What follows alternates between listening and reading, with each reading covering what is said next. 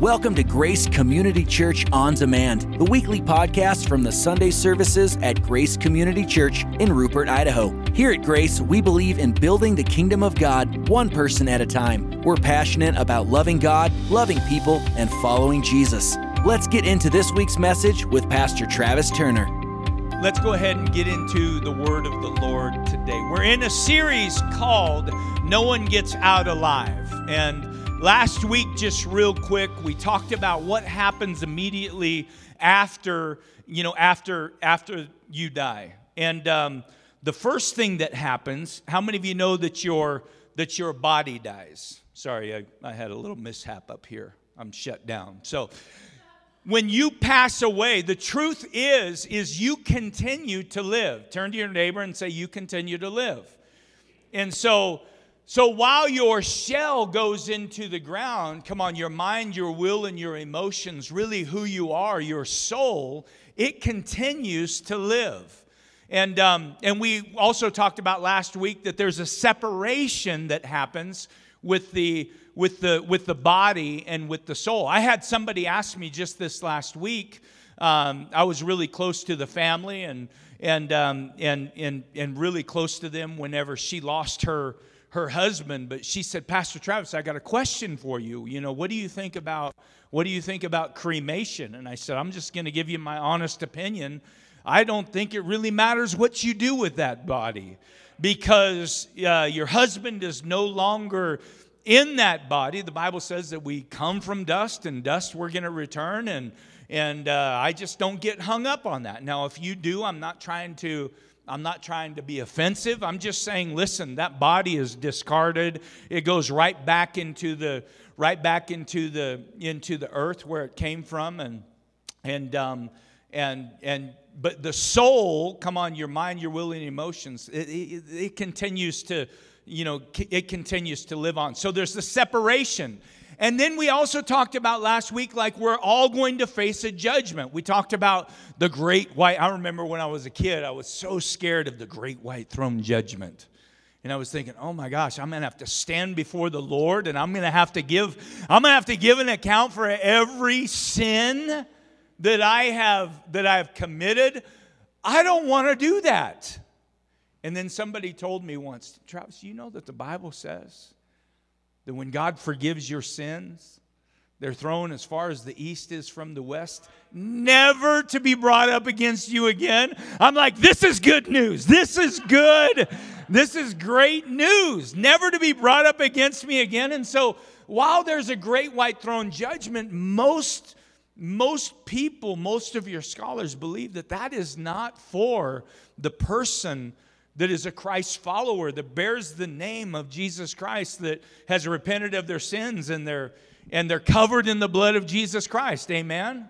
I'm so thankful for that. But everybody will face a judgment. We talked about the judgment seat of Christ and how this is the Bema seat, which is an Olympic kind of a theme. When athletes would finish their race, the judge would stand on the Bema seat and give the rewards to those, come on, that finish the course. Amen? Turn to your neighbor and say, finish the race.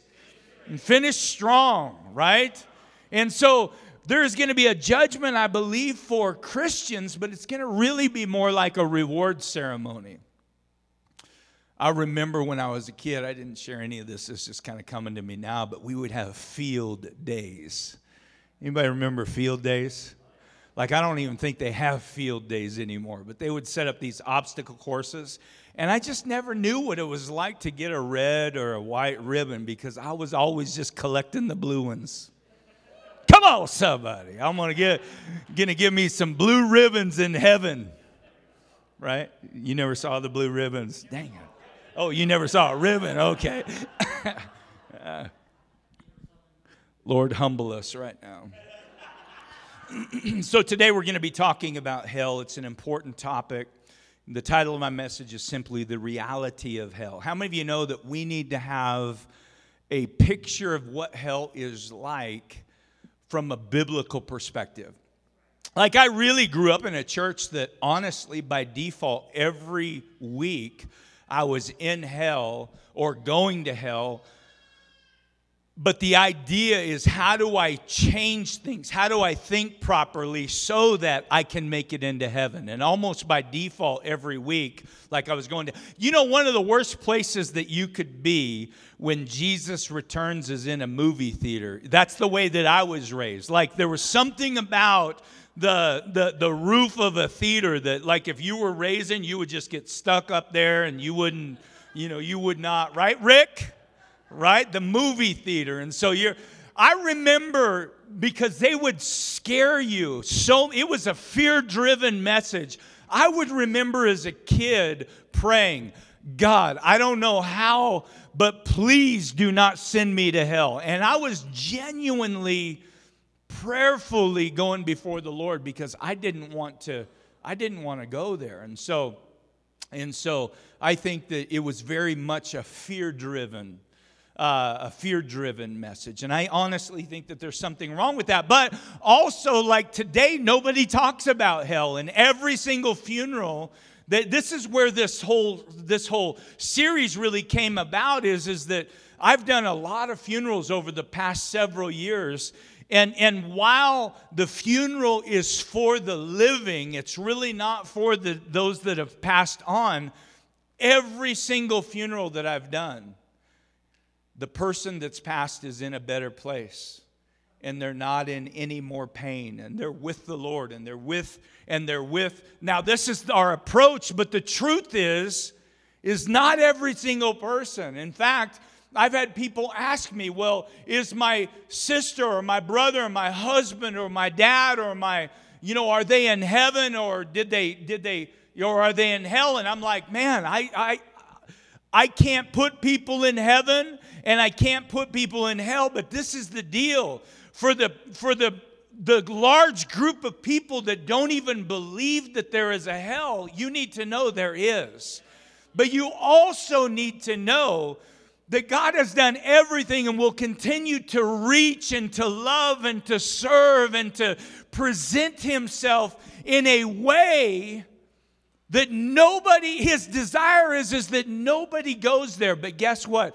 Even in the midst of all of that love and all of that reach and all of that service and all of those divine appointments where people just continue to deny, even in the midst of all of that, there are going to be people that go there, right?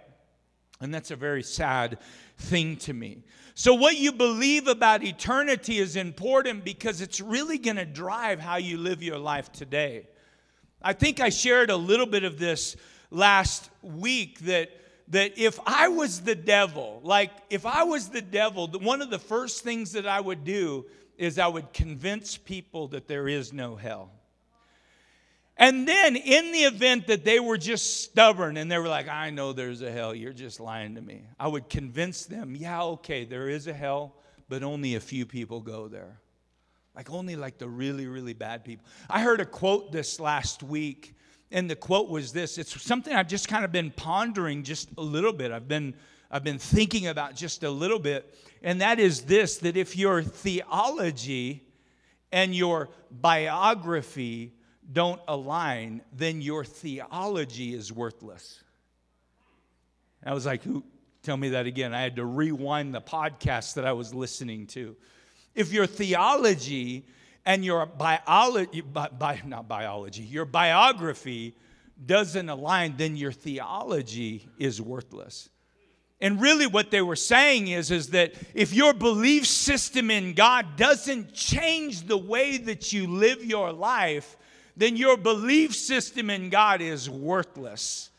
And I'm just saying this, that if we had a bunch of people, even in the church, that didn't believe that there was a hell, or didn't even believe that, so much about eternity or heaven, then it's going to affect the way that they live their life. Come on, there might not be an urgency to share with people in their own family the gospel message of Jesus Christ. There might not be an urgency, to go out of your way and to find yourself in an uncomfortable place having a conversation that might harm the relationship Come on, there might not even be an urgency if we don't really know what we think about heaven or hell, you know what I mean, to come out from that place, that stronghold of sin that you're dealing with. You're just thinking, wow, God's, you understand what I'm saying? And I'm just saying this, that it's good for us to have a clear picture about eternity. It's interesting, 74% of Americans believe in heaven. This is a recent study that's been done. 74%. Now, see if you can pick up on the broken areas here. 74% of Americans believe that there's a heaven. 40% of those people believe that those who reject Jesus Christ are going to go to hell. So you got 75% of people believe in a heaven. Only 40% of those people believe that by rejecting Jesus Christ, you're going to go to hell.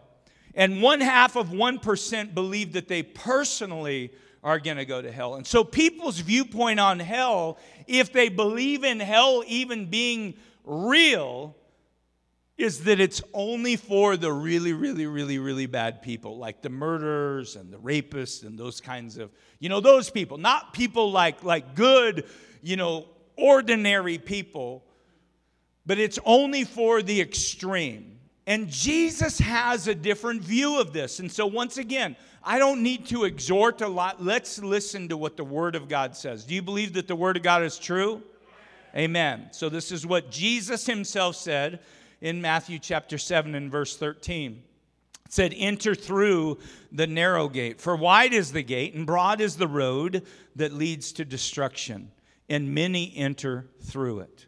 But small, somebody say small, is the gate, and narrow the road that leads to life, and only few find it. You see, what this shows us, if anything, is that so many people are just on the wrong path. And not only does God himself want you to be on the right path, but God wants to use your life, to help other people that are on the wrong path find the right path. Well, why does he make it so difficult? He doesn't. He makes it so easy. But what this is showing us, that there's only one way to the Father, and that's through the Son, Jesus Christ. You cannot give enough money. You can't be good enough. You can't serve enough. You can't say please and thank you enough. You can't have the right manners. You can't do, at the end of the day, more good than you did bad. There's not a tally mark being, with your name beside it, being marked up in heaven. The only way that you get to heaven is knowing Jesus Christ as your personal Savior and having a relationship with him. I honestly believe this. I honestly believe, and it might not be in these words, but I believe that when we're standing before God, he's going to say, what did you do with Jesus? And we're going to have to give an account for what we did. When he has given everything. He was the only begotten of the Father. He lived a sinless, a perfect life. Didn't even sin once. Laid down his life. No man took it. Laid it down. So that anybody that would believe in their heart and confess with their mouth that Jesus Christ is Lord would be saved. But it's not only just believing, because even the demons believe and they tremble and they shudder. So this belief system, by looking at the full gospel, it means that your belief is going to change, how you live. Right? I want you to know this, that those that are in Christ Jesus, your life is not your own. It belongs to him. Everybody loves that scripture. No greater love is there than this, than one man lay down his life for another and say, praise the Lord. Woo! Thank you, Jesus, for dying for me. Thank you, Lord, for laying down your life that I can live. But he calls us to do the very same. God, I've come to you. Now my life is not my own, but you are not only my Savior, but now you're my Lord. And God, use me. Wherever you say, go, I'm going to go. Whatever you call me to do, I'm going to do. Amen? Amen? Your life is not your own. Oh, there's one of our own, Pavo. One of our own. Yes. Welcome, our own. Yeah. You'll have to watch all right. Have you ever heard people say the statement, man, if God is so loving, then why does hell even exist? I want you to know this, that hell exists so that God can properly deal with the devil. And we get these, I remember from cartoons, the devil is like a little red-headed guy that's angry all the time and whispering in your ear, and he's got a pitchfork. But I want you to know that the devil is behind every single thing that is evil. He's behind every single addiction. So if you've ever dealt with addiction, you need to know who's behind that. He's behind every fear, every abuse, every pain. Come on, every amount of torment, all shame. The devil is behind all shame. The devil he has got many names. He's the destroyer. He's the deceiver. He's the dragon. The devil is the dark angel. He's the serpent adversary. He's the enemy, the tempter, the wicked one. He's the thief. He's the father of lies. He's the prince of darkness. He's the angel of the abyss. The abyss. He comes to kill, steal, and destroy. He wants to kill your joy. He wants to steal your hope. He wants to kill your body. He wants to rob every good thing that God has said for you. He wants to take from you. The devil is behind the porn industry. He's behind poverty, and he's behind sex trafficking. He's behind every single thing that could be considered evil. Come on, who's behind that is the devil. And so hell is created for him and his demons. The Bible says this in Revelation chapter 20 and verse 10. This is John the Revelator on the island of Patmos. He's got a vision. He's looking out into the future. And this is what he writes. He says, and the devil who deceived them. Who's them? Many. The devil who deceived them was thrown into the lake of burning sulfur, where the beasts and the false prophets have been thrown. They will be tormented. They will be tormented day and night forever and ever. And so, number one, God has created hell to deal with the devil and his demons, but also hell exists for God to deal righteously with unbelievers. And some person might say, well, that's just not fair. It's not fair that good people go to hell. You might have a neighbor that like, that one lady is like, she's like the best neighborhood watch. She's got her eye on everybody's business. And she saw some funky things happening, and she called you, and she was like, listen, I care about you, and you might just be, keep an eye out. There's been some suspicious activity, and you're like, I know she doesn't even go to church, and she's not a religious person at all. How can a good God send a woman like that? And she brings me cookies about twice a year. She's got to go to heaven, right?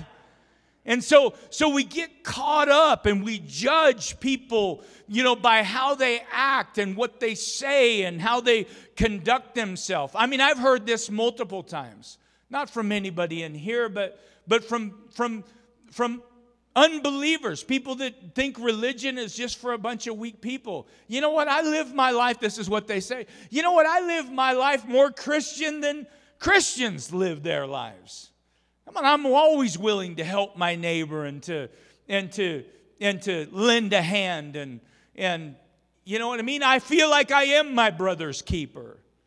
You know what I mean? I care about community and I'm involved in society and I try to make a difference and I volunteer. I go down and I feed the homeless and I do all of these good things. I don't see the church filled with a bunch of those people. I'm more Christian than Christians. And I'm just saying this, that at your very best, it's not enough. Come on, at our very best, our righteousness, the Bible says, is like filthy rags. I think it's interesting that the same people that say that, God can't send these good people to hell are the same people that if there's an injustice that's done, they want justice. What about the the grandfather, that his grandson has been stolen or his granddaughter's been abducted. And then all of a sudden, you know what I mean? They find the person that had taken the child, and thank God the child was not harmed, physically harmed. But yet still that grandfather is like, man, this guy needs to pay. He needs to pay the ultimate penalty for putting my family through. We need to get him. He needs to be, at the least, he needs to be in prison. Come on, for the rest of his life. It's not healthy and it's not good for him to be, come on, in society. He's just going to do it again. And so the same people that say, how can this loving God deal with how can he punish and throw good people, into hell, are the same people that want justice when people do things that they ought not to do. The problem is that many today create God in their own image, and oftentimes the reason why they create God in their own image is to justify their own lifestyle, right? And I'm telling you this, and guys, listen, this is not the fun message that's not a fun message for me to give to you. I mean, I really know that it's possible. Now listen, I love people, and I want to serve as many people in this church as possible, but I also know going into a message like this that you may never come back. Because why? This is uncomfortable. Well, guess what? It's just as uncomfortable for me as it is for you. But I'm telling you, this is the hard part. Our churches are filled with people that have created God to be something that he's not. Instead of looking at who God is and understanding that he is holy and yes, he's loving. The same God that says, for I know the plans and the thoughts that I have for you, declares the Lord. Like you got this on your refrigerator, right? Plans to prosper you and not to harm you. Plans to give you hope in a future, right? Come on, you will seek me when you find me with all your heart. If you seek first the kingdom of God and his righteousness, come on, all these wonderful things are going to be added unto you. Greater is he that's in me than he that's in the world, right? Praise God. Amen. All of the beautiful scriptures and the promises and the love of God being from everlasting to everlasting, and his mercies being new every single day. There is a side to him that for whatever reason we just don't talk about it anymore. He is a just God, and he is a God that will stand in a place of judgment, because you cannot have a holy God if he's not just. In fact, if your belief system is such that you don't think that there is a hell, or how could a good God even send anybody to hell, then it makes heaven not that beautiful. I don't know what it was like for you when God called you out of that dark place, that sinful place, that lonely place. You were doing everything you could do to satisfy your flesh, and it wasn't enough. And then the Lord showed up and he pulled you out of that place. Remember the beautiful moment that, wow, this is what everybody's been talking about. Wow, the Lord's love just lavished upon me. He is treating me better than I deserve, right? It's beautiful when he takes us out from that place. 2 Thessalonians chapter 1 and verse 8 says, he will punish, talking about God, he will punish those who do not know God and do not obey the gospel of our Lord Jesus Christ. They will be punished with everlasting destruction and shut out from the presence of the Lord. Like the last part of that is the one that really, I think, is going to be the worst part. Shut out from the presence of the Lord. In our pre-service meeting today, I just kind of asked people what they thought, about hell, and just kind of give us some, get our minds going, and so on and so forth. And I just think that the one of the hardest things is going to be knowing that you denied the Lord. As many, whoever's in that place, they denied. That's for weak people. I'm going to serve the God, which is me, of my life. A lot of selfishness, prideful people are the God of their life. They don't need anything else. They're independent, right? And at that moment, I believe that they're going to realize, come on, every single time, every moment that they rejected the Lord, and the presence of the Lord is going to be lifted from that place. Because even if you're an unbeliever right now, you are blessed because God's close. His proximity is close, right? His Holy Spirit is here. His ministry has taken place. Where two or more are gathered, He is there. And so they're benefiting from the presence of God, not even believing in God. But there's going to be a time where that is removed, and that time and place is going to be in hell. And so here's a glimpse of hell. Man, I feel like I'm saying hell an awful lot. I promise you, I'm not sharing this to dance on your emotions one bit.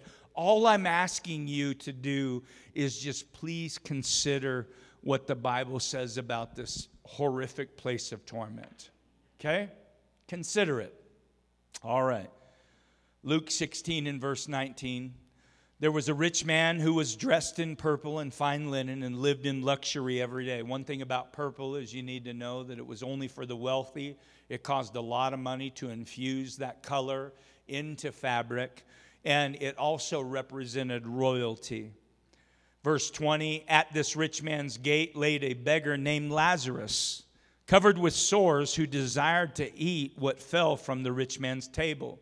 Now, one of the commentaries that I was listening to and kind of watching, looking at this, one guy, and this is the first time that I had ever heard this, but one of the customs, if you were wealthy, one way that you would wash your hands would be you would do so with bread.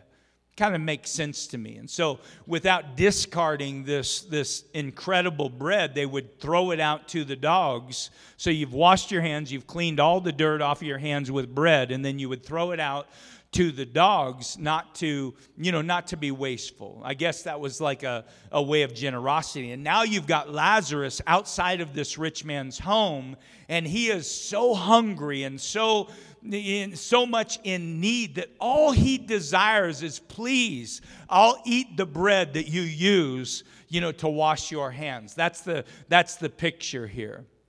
And so the Bible says that the time came when the beggar died, Lazarus, he died, and the angels carried him to Abraham's side.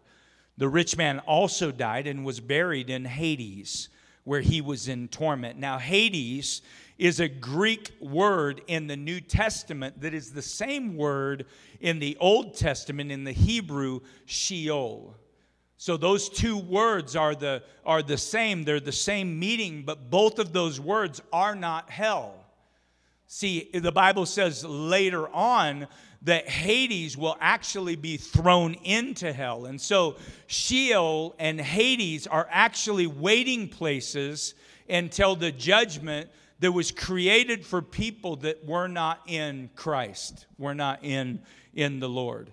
And so it's a temporary place before the judgment. So the Bible says from there, he looked up and he saw Abraham far away with Lazarus by his side. So the rich man called out to him, Father Abraham, have pity on me and send Lazarus to dip the tip of his finger in water and cool my tongue, because I am in agony in this fire. Last week I talked about how Christians, the Bible says to be absent from the body is to be present with the Lord, right?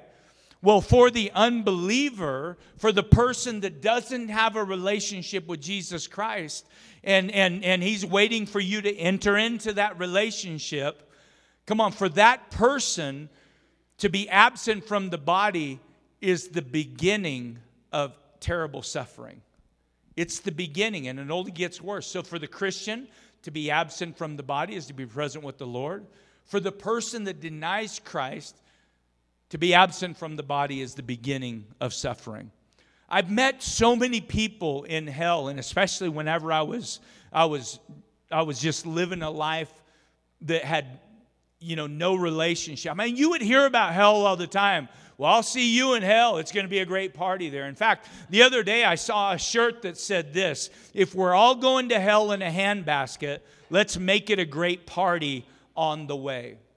And so people have this idea that, listen, all my friends and all my family are going to be in hell and it's going to be this great party. But I'm telling you what, you might be surrounded by people but feel the most isolated that you've ever felt. It's going to be so far from a party.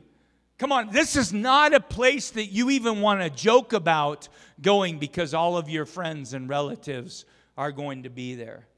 We also kind of look at heaven as being a boring place, and I just don't think that we can fathom with our ability, with our thoughts, to just even come close to realizing how incredible heaven is and what it's really going to be like to be in the fullness of the presence of God. Like right now, if you got a glimpse of His fullness, just a moment, you would just keel over and die because you couldn't handle it, right? The Greek word translated for hell is the word Gehenna. Gehenna comes from the Valley of Hinnom, which is a real place. It's actually south of Jerusalem. But Gehenna is a place where they actually burnt some terrible things. They burnt human waste. Gehenna was a place where they would burn carcasses of dead animals. And Gehenna was a place where they actually burnt the bodies of criminals. And so this word Gehenna that shows us a picture of what hell is like is a place that you will not want to spend even a second in. It is the worst of worst places. And then you add to that the absolute removal of the presence of God. Gehenna is a place of everlasting punishment.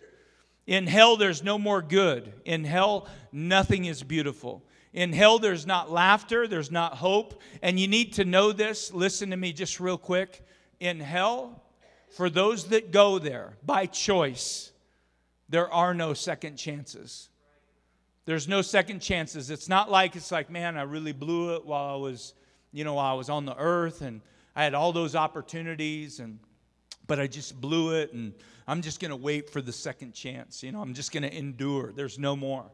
Like there's no more. There's no more second chances. So Luke chapter 16 and verse 27, this is the rich man. He answered and he said this, I beg you, Father, send Lazarus to my family. Since you can't come to me, at least send Lazarus to my family, for I have 5 brothers.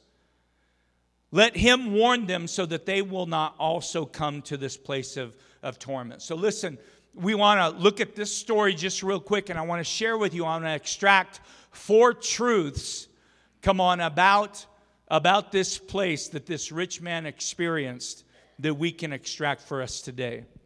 The rich man, number 1, was fully conscious and aware. He had a memory, like he could remember. He saw Lazarus, he could remember him. Come on, he experienced real pain, and he also dealt with tremendous regret. So these are real things about hell. Also, number 2, the rich man's eternal destiny was fixed. He was there, and he was there for good. Number 3, the rich man knew that his suffering was just. While he complained about the pain and he talked about the torment, he also never one time felt like, he was being dealt with unjustly. He never once blamed God, like, God, how could you send me to this place? It's almost like he knew, like his mind's eye was open to know that, wow, I denied the Lord here, I denied the Lord there, I denied the Lord there, right? Not one time did he feel like he was unjustly treated. Not one time did he tell God that this wasn't fair. And then the 4th thing is this. The rich man begged and pleaded to help his brothers to know Jesus. He knew that the same thing was going to happen to his brothers if they didn't change their ways, right? And he wanted better for them. So listen, once again, what you believe about eternity determines how you're going to live today. And if you don't believe that there's a hell, then you're going to live the safe life. You're going to live the comfortable life. You're not going to put yourself out there. You're going to justify your sin. Have you ever done that? I've done that. I can stand before you And I've been there. I'm like, well, at least it wasn't this. Or at least it wasn't that. Somebody that justifies their sin is in a dangerous place. Come on, believers fill the churches, but these same believers, if they don't believe in hell or few people go there, they're going to live self-centered lives. They're going to reject sacrifice. They're going to avoid persecution. And rarely are they going to share the gospel. Can I just tell you this? If you had not shared the gospel with somebody, it's one of the most beautiful things that you can do. I encourage you, build a life that is centered around sharing Jesus Christ and Him crucified. And then give people the opportunity. Would you like to receive Him today? And you can pray for them. Sister can pray for sister. Brother for his, son for his uncle. I mean, you can share the gospel and say, listen, would you like to... What a beautiful picture that is. Come on, at the end of this life, I think it would just be awesome if you had several people that were serving the Lord because you kind of put yourself out there. And guess what? When you put yourself out there, there's going to be people that reject you.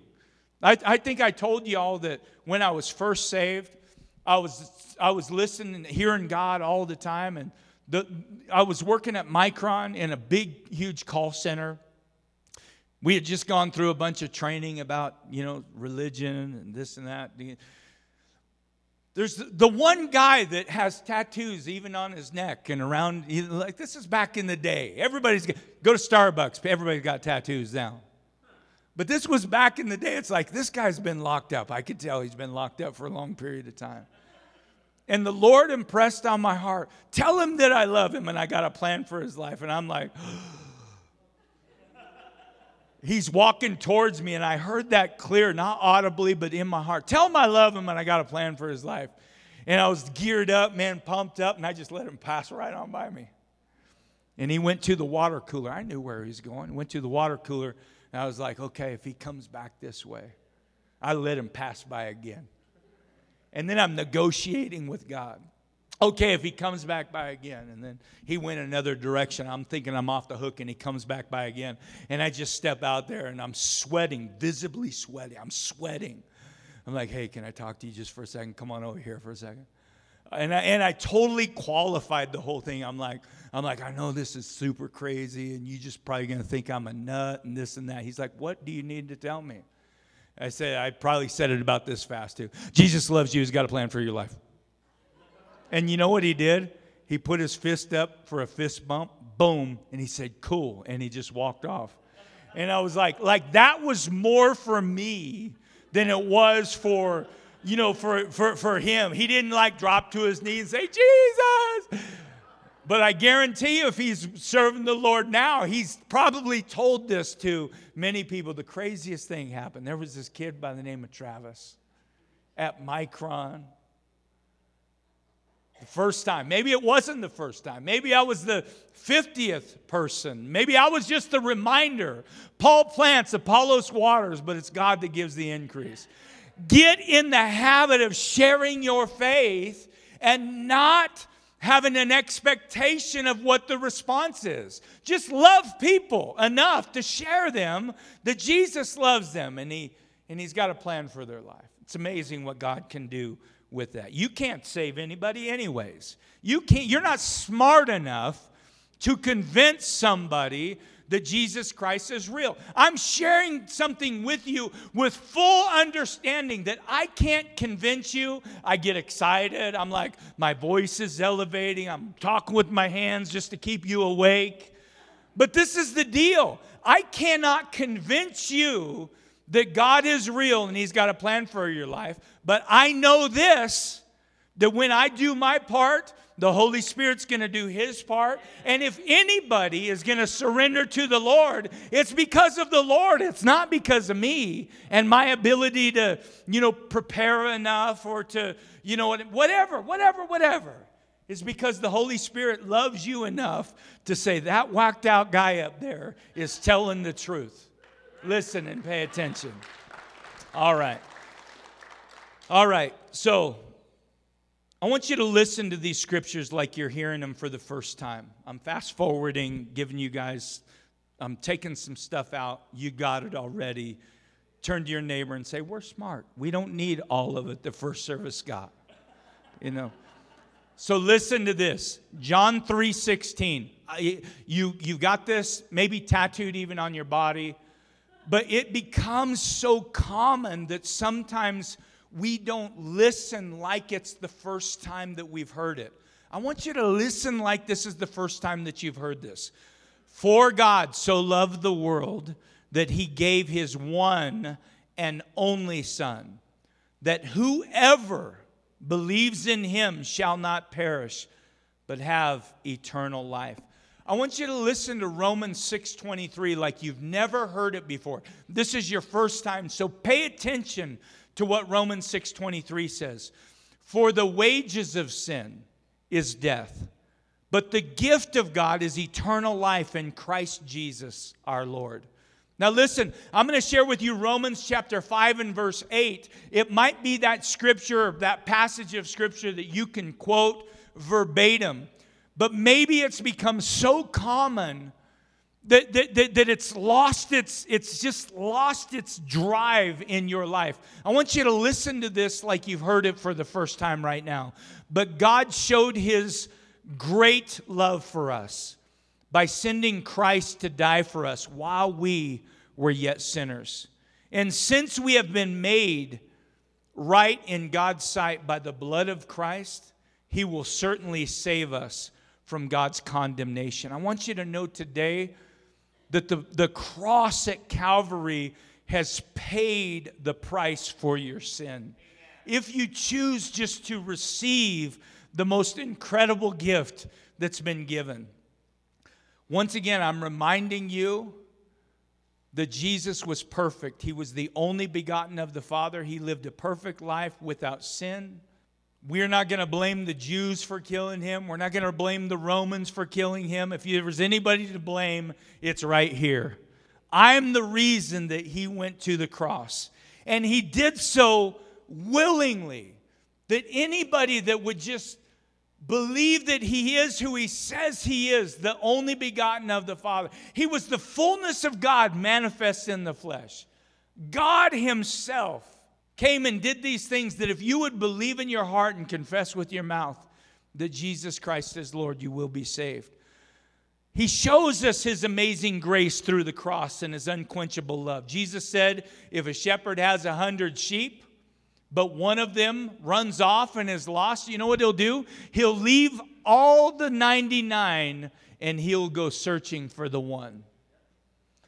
There might be some one person, you might be that one sheep that you're here. Come on, and everybody around you has been talking about the goodness of God, the power of God, the grace of God, the love of God, and you've not had anything. And I'm just telling you, it doesn't surprise me, and I can see the shepherd, hey, I'm going to be back in just a minute. I got to go visit with somebody right now, the one that is lost, the one that's kind of walked off, the one that's wounded. I'm going to come. And if you guys have seen the pictures, you got the shepherd bringing the one back. I just believe that it's very possible that there might be a one here today. Jesus didn't come for the righteous, he came for sinners. That means he came for me. Jesus didn't come for the healthy, he came for the broken. That's me. John 10:10 talks to us about Satan's design for us. The Bible says that the thief comes only to kill, steal, and destroy. But Jesus said, I have come that you may have life and life abundantly. Amen? That's God's desire, that none would perish, but all would be saved. I'm closing with just this thought that I've been at the bedside of a lot of people when they've transitioned from this life to the next. And it's really kind of an honor to do that. Something that I was really fearful of when I knew that God was calling me to pastor. But it's really an honor to be close to somebody and a family when they're transitioning. And do you know this? I want just connect with me just for a quick second, if you will. just because this is such a powerful story. And it really shows us how great the love of the Father is for us. I've heard stories from family members where the person that's dying, they just didn't want to have anything to do with God whatsoever. That Jesus stuff, don't want to deal with it. But now they're dying, and whether it be myself or another family member sitting at the side of the bed and holding the hands, and the person is just so weak, they can't really move, but they're attentive and they're aware. And the person, whether it be myself or one of the family members, just begins to share that, do you know this, that Jesus loves you? And this world is not our home. And we're strangers in a strange land. In fact, Jesus said, go receive the promise to the 420 or however many were there in Jerusalem, talking about the outpouring of the Holy Spirit. He says, I go to prepare a place for you where me and my Father are, that you might be there also. Talking about heaven. And so there's this conversation, however long, however short, but Jesus loves you. And I'm asking you, will you, they're talking to the person that's dying. Will you receive him? Do you want to receive him? If you will believe in your heart and confess with your mouth that Jesus Christ is Lord, your name is written in that Lamb's Book of Life.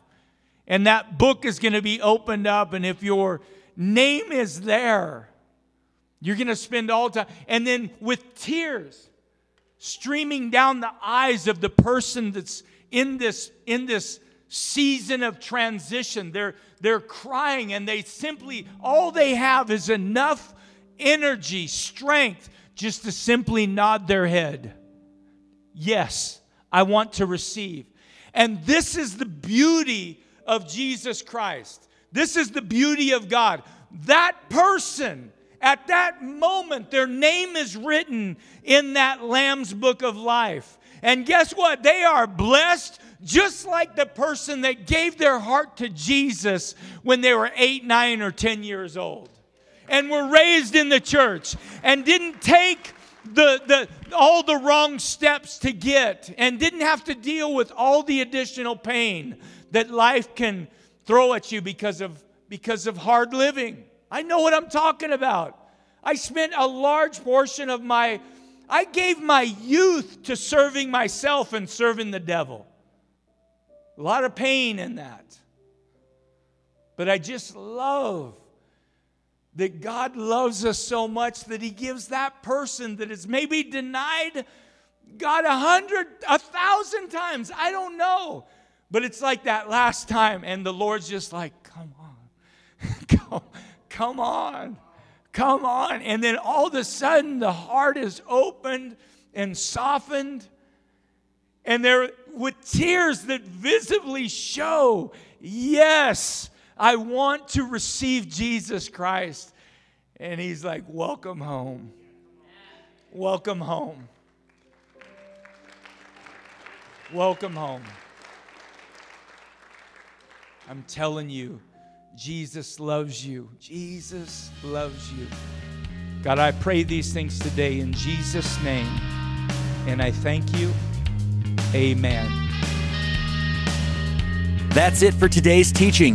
Hey, here's an idea. Share today's message with a friend or family member. If you're listening from outside our fellowship, we'd love to meet you.